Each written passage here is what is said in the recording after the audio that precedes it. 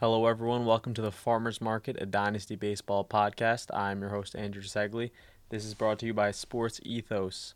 And let's get into our next episode here. For this episode, I thought we can get back into another Dynasty mailbag. This is someone that everyone really enjoyed me posting the last time, and I really enjoyed answering those questions. So I shot out a tweet about 2 to 3 days ago where I basically started gathering questions and this and that, and I retweeted it a few times since. So we got a few questions on tap today. So without further ado, let's get right into it. The first question that I wanted to address was a fairly simple one. Someone replied to my tweet and said, where can I find a Dynasty Startup League to join? So I just wanted to plug one of the good fantasy baseball accounts, and he recently tweeted that he's also doing other sports now, I believe. At Dynasty One Stop on Twitter is a great page to find new leagues to join for startups in Dynasty, and even sometimes they have leagues where they need people to fill in some Dynasty teams where they need a plug-in person where someone has dropped. So that's a great place to find if you wanted to join a Dynasty startup and you're interested in doing so.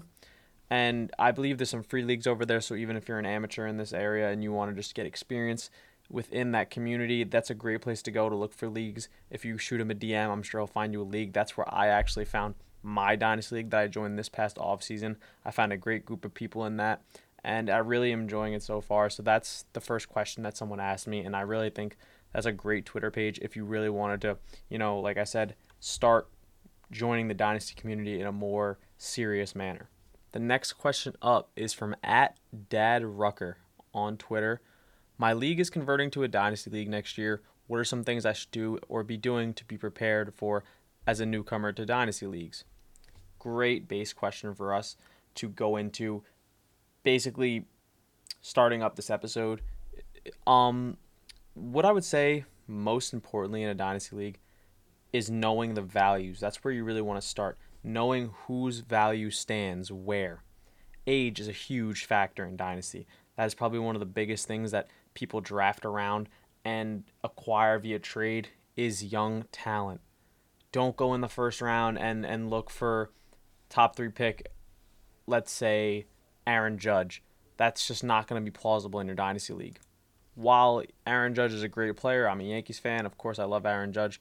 That is not going to be, you're going to look like you're not experienced in the Dynasty area, and you're going to set back your team multiple years if you do that. In Dynasty, you're looking to do just that, build a dynasty within your league. Build a dynasty and win multiple championships. Age is probably the most important thing, knowing whose value stands where. Like I said, Julio Rodriguez, Ronald Acuna, Corbin Carroll, these are guys who should be off the board within the first 3 picks because they're young and MVP caliber players and will be that talent for many years to come.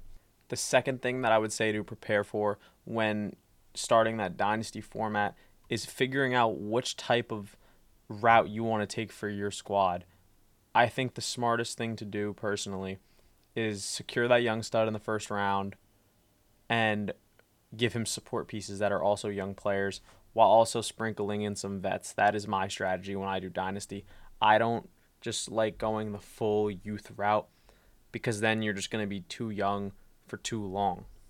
And that doesn't mean that route is incorrect in any way. That's just not the route I would take.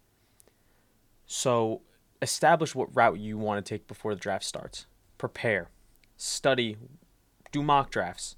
Mock what player you want to start with and how you would like to build around him. Establish a team format based off of your league scoring settings.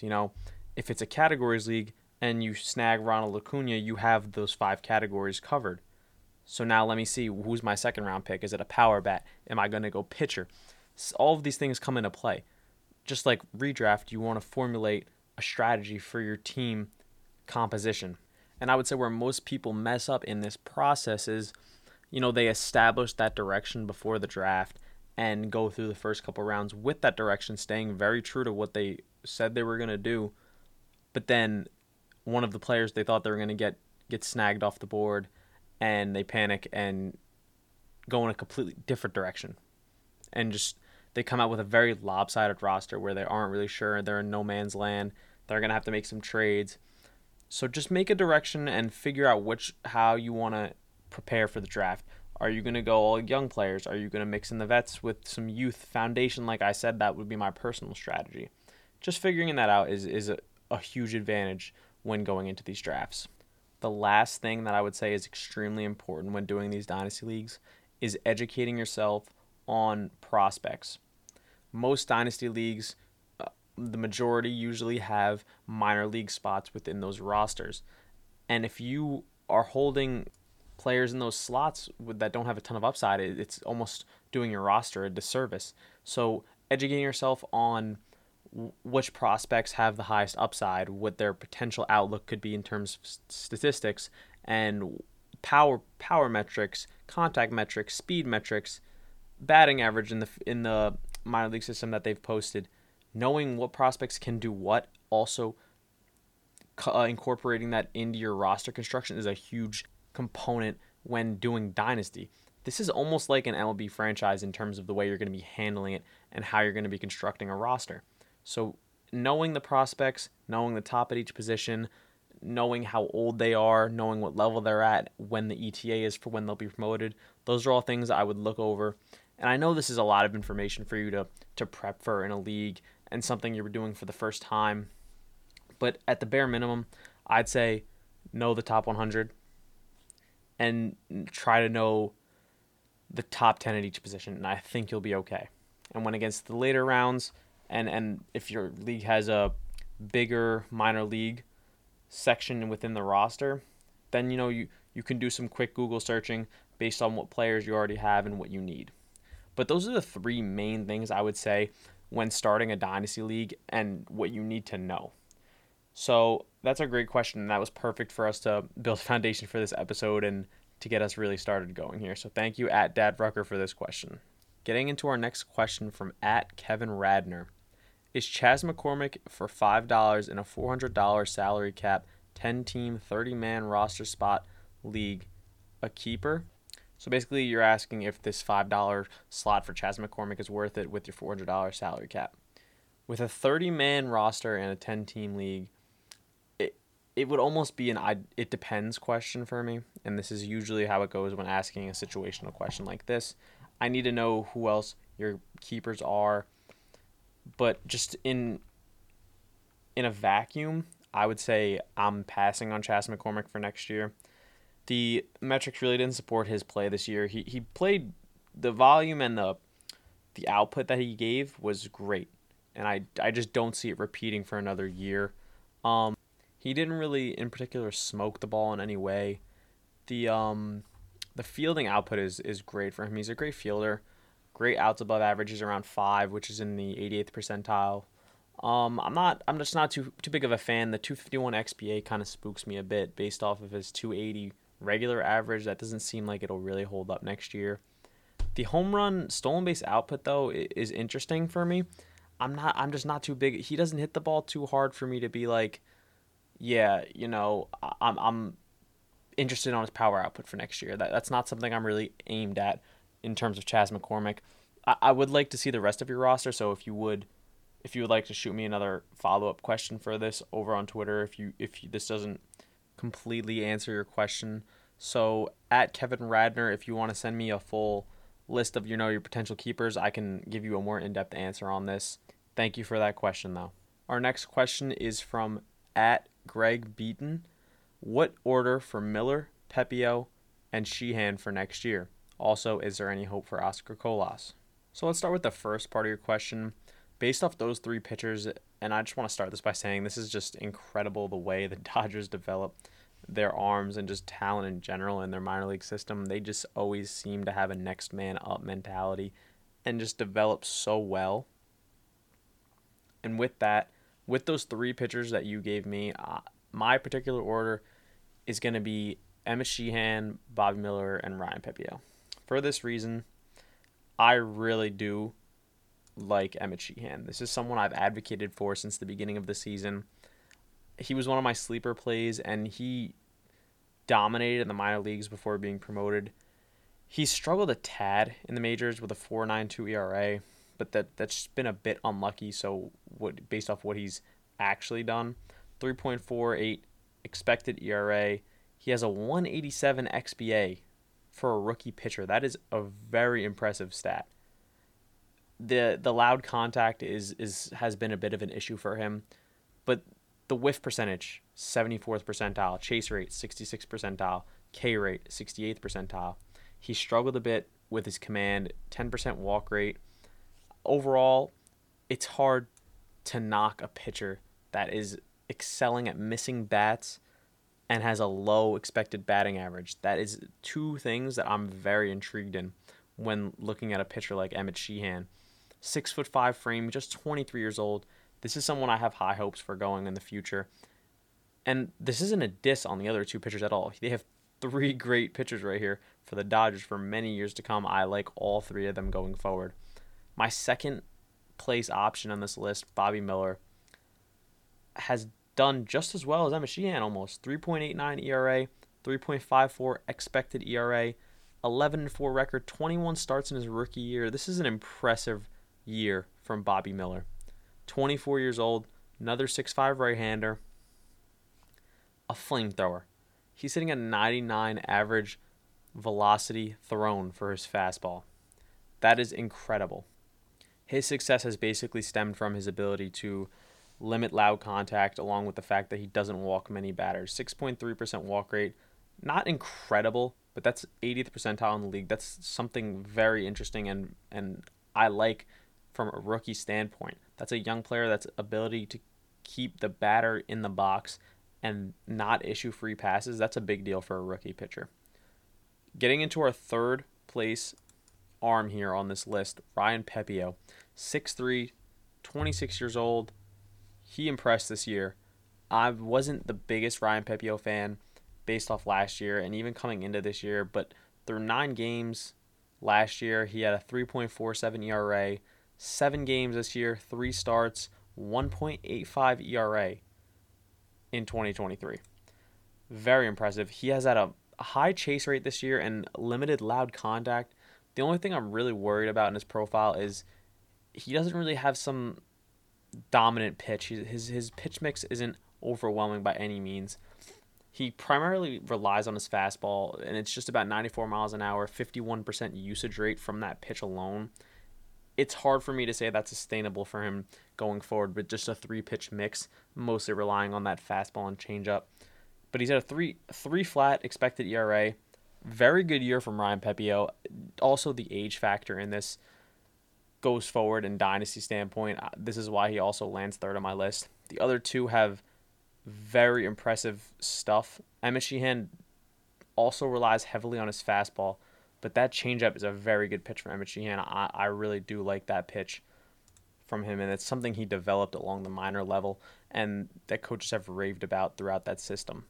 Getting into the second part of your question, is there any hope for Oscar Colas? In my opinion, I think the ship has sailed on this. There was a ton of hype coming into this season based off his 2022 AAA ending of that season where he batted .387. There just hasn't been a ton to like about Oscar Colas in 2023. You know, in AAA, through 54 games, he's posted a .272 batting average, 9 home runs, 29 RBIs, 2 stolen bases, and struck out at a 22% clip. Just not anything that jumps off the page to deserve the hype that he's had. And when he got promoted this year, he had roughly 75 games in the big leagues, batted .216 with 5 home runs, 4 stolen bases, struck out 27% of the time. He's going to be 26 next September, and there's not just a ton of upside here. I don't see a lot that I really like in Oscar Colas based on the profile. The power output has dipped every level since 2022. In AAA, he had a 192 ISO. In the majors when he was promoted, 0.98 ISO. So there's just not a ton to like here going forward for Oscar Colas. He's a sell low for me in Dynasty. I really just want to get away from this situation. I'm not too big of a fan going forward. So thank you, Greg Beaton, for those 2 questions. Let's move on to the next question. We have at BayernBen7. Honest thoughts on keeping Royce Lewis in a 5-keeper league. Depending on how many teams are in this league that you're going to keep Royce Lewis in, generally I'm really for it. Based off when he's played this year, Royce Lewis has looked terrific. But that's a big if factor. He has been plagued with the injury bug a lot throughout his short career so far, but he's still just 24 years old, former first round pick out of high school. But in 239 plate appearances this year, he's batted .309 with 15 home runs and 6 stolen bases. In a full season's mark, this is going to be returning top 50 value if that pace continues, of course. The Grand Slams, sure, it was probably an anomaly this year, but I really like the power output that he showed this far, along with the speed. I would assume with the injuries he's been tasked with so far that they take more of a Byron Buxton approach with him going forward in terms of not letting him run as recklessly as he's been in the base path. So expect the stolen base output to dip a bit. So I'm looking at some nice power output with good average output with five keeper spots in your league. Yeah, I'm a fan of this move. I'm a fan of keeping him with 5 slots, but I would have him on that fringe spot, and I would need to know who the other options would be in this category for those 5 keepers who's giving him a run for his money for those last 2 spots. I'm assuming you have 3 guys that are probably better than him locked into those 5 spots. Yeah, but I'm a fan with this move. I would definitely be optimistic about keeping Royce Lewis going forward. He has the potential to return top 50 value. If the injury concern scares you, I completely get it. But me personally, when I play fantasy sports, I don't play to not lose. I play to win. And he has the potential to be a league winner next year based off of the value you can most likely keep him at.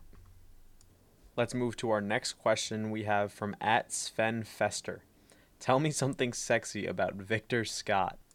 The best thing I could probably say about Victor Scott going forward is this is a player that teams are not going to have fun facing going forward. This really gives me D. Gordon vibes, if I'm being completely honest. 5'10", 190, outfielder, lefty, 22 years old. This year in Double-A, he's batted .323 with 7 home runs and 45 stolen bases. 14% strikeout rate and a 60% walk rate. Solid plate discipline across the board. A little bit more pop than D. Gordon, I would say, but high average upside and just runs with reckless abandon, as we've seen. 45 stolen bases this year in Double-A. Last year in High A, 50 stolen bases in 66 games. Both of those times were 66 games apiece. That pace for a 162-game season is absurd for stolen bases. This is really someone who's going to give Acuna a run for his money in that 70 stolen base category. Of course, not the 40 home runs, but he can hit that mark, especially with the rules in play and how he runs the bases. This is someone I'm very excited for going forward in Dynasty, and I'm very curious to see how people are going to value him going forward, just because there's a lot of talent here. He's a very good athlete. There's a lot to like about Victor Scott, but the one sexy thing I could definitely say about him, as you've asked for, is he will run with reckless abandon and is not a liability at the plate. Thank you for that question. Moving on to our next question from @Lestat916. Yu-Min Lin or Owen White in Dynasty going forward? So this is a very interesting question, and 2 deeper names. I know I said earlier, know the guys in the top 100. These 2 guys going a little further than that, a little more in depth in the prospect realm of things. I personally would take Yu-Min Lin going forward. There's been a lot of talk about, his stuff isn't too overpowering. He doesn't throw very hard, but he has some good movement on his pitches, and he's quite deceptive. And I've seen someone make a solid point over on my Twitter when I was talking about Yu-Min Lin as a name to know and an arm to know going forward, more so as a sleeper option. Lefties in the league are able to get away with having less overpowering fastballs and velocity just in general.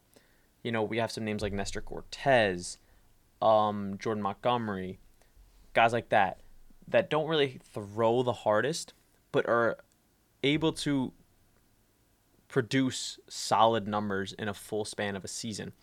And if Yu-Min Lin could just add a few ticks on that fastball, it opens up a very big realm of possibility for his upside going forward. His secondary pitches are very good, and his ability to miss bats is next to none in the level he's in and at the age he's at. He's only 20 years old, and his ability to strike out people is very impressive with a 9 Ks per 9 in AA for the Diamondbacks.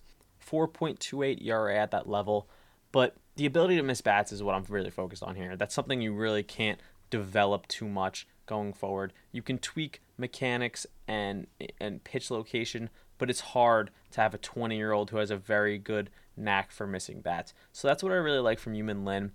And Owen Way has already shown his inability to keep the batters in the box. His walk rate is just way too high. In AAA, he had a 5 walks per 9, just something I'm really staying away from. Those are things that, those two, walk rate and strikeout rate for a hitter, are two things that I just might be deal breakers for me, because you're just helping the opposing player. If you walk too many batters, you're helping the batter. You're giving him an advantage before he even steps in the box. He knows you have an inability to throw strikes. And same thing goes for a hitter. If your strikeout rate is just through the roof and you're a hitter, you're already giving the pitcher an advantage. He has a clear path to getting you out if he knows your weaknesses as a hitter is putting the bat on the ball. So those are two things that I really focus on when evaluating prospects. So in this scenario, walk rate is just way too high for Owen White. Yumin Lin still needs to lower his a bit. He has a 3.8 walks per 9. That's not great at all, but better than Owen White's is what I'm really focused on at the age he's at. I'm going Yumin Lin here for dynasty purposes going forward. Getting into our final question here from @RPhilipLyon. How to convert from a keeper league to a dynasty league? Do we need to redraft? This is a bit of a loaded question. You can honestly do either. It depends on what the league mates are more interested in. Personally, I think it would be hard to, start at a keeper level and then switch the whole format, because it's just a tough thing to do, because people are drafting the first, whatever you started with, you said you started with a keeper league, they're drafting that league in mind that it's just a keeper league and the rules aren't full dynasty where the rosters are going to be rolling over, because people's draft strategies can change based off of, which you are implementing, which system you're implementing for the going forward in the keeper format. I would personally redraft the entire league and just start from scratch with this question in mind. But if everyone's on board and they want to keep their main core of players, just say, all right, we're keeping, say it's a 4-keeper league. We'll keep 4 players, draft, guys, everyone for the next draft, we're going to keep dynasty format going forward. So you have your 4 main players, just, draft as you would draft every single other year in the keeper league, but just with the idea in mind that it's going to be a dynasty going into next year, and there will not be any more of a 4-keeper and the drafts that we've been having and just first-year player drafts for prospects, if that's what you decide to go in for going forward. That was the last question we had for the Dynasty Mailbag episode today. I want to thank all of you for sending in questions. Please, if you really have more questions for me, just send them over my Twitter. I'll be happy to answer them. I answer all the questions I receive. If there's not one question I miss or don't want to answer, my Twitter is @Andrew_FBB. Please, if you don't follow me already, go follow me over there. Shoot me some questions, tweet at me, whatever you want to say. Have a nice day. I'm always answering all of my tweets. Thank you all for participating in this, though. It means a lot to me, and I really do enjoy doing these mailbag episodes. But this is a Farmer's Market Dynasty Baseball podcast brought to you by Sports Ethos. I'm your host, Andrew DeSegli. Thank you all for listening today.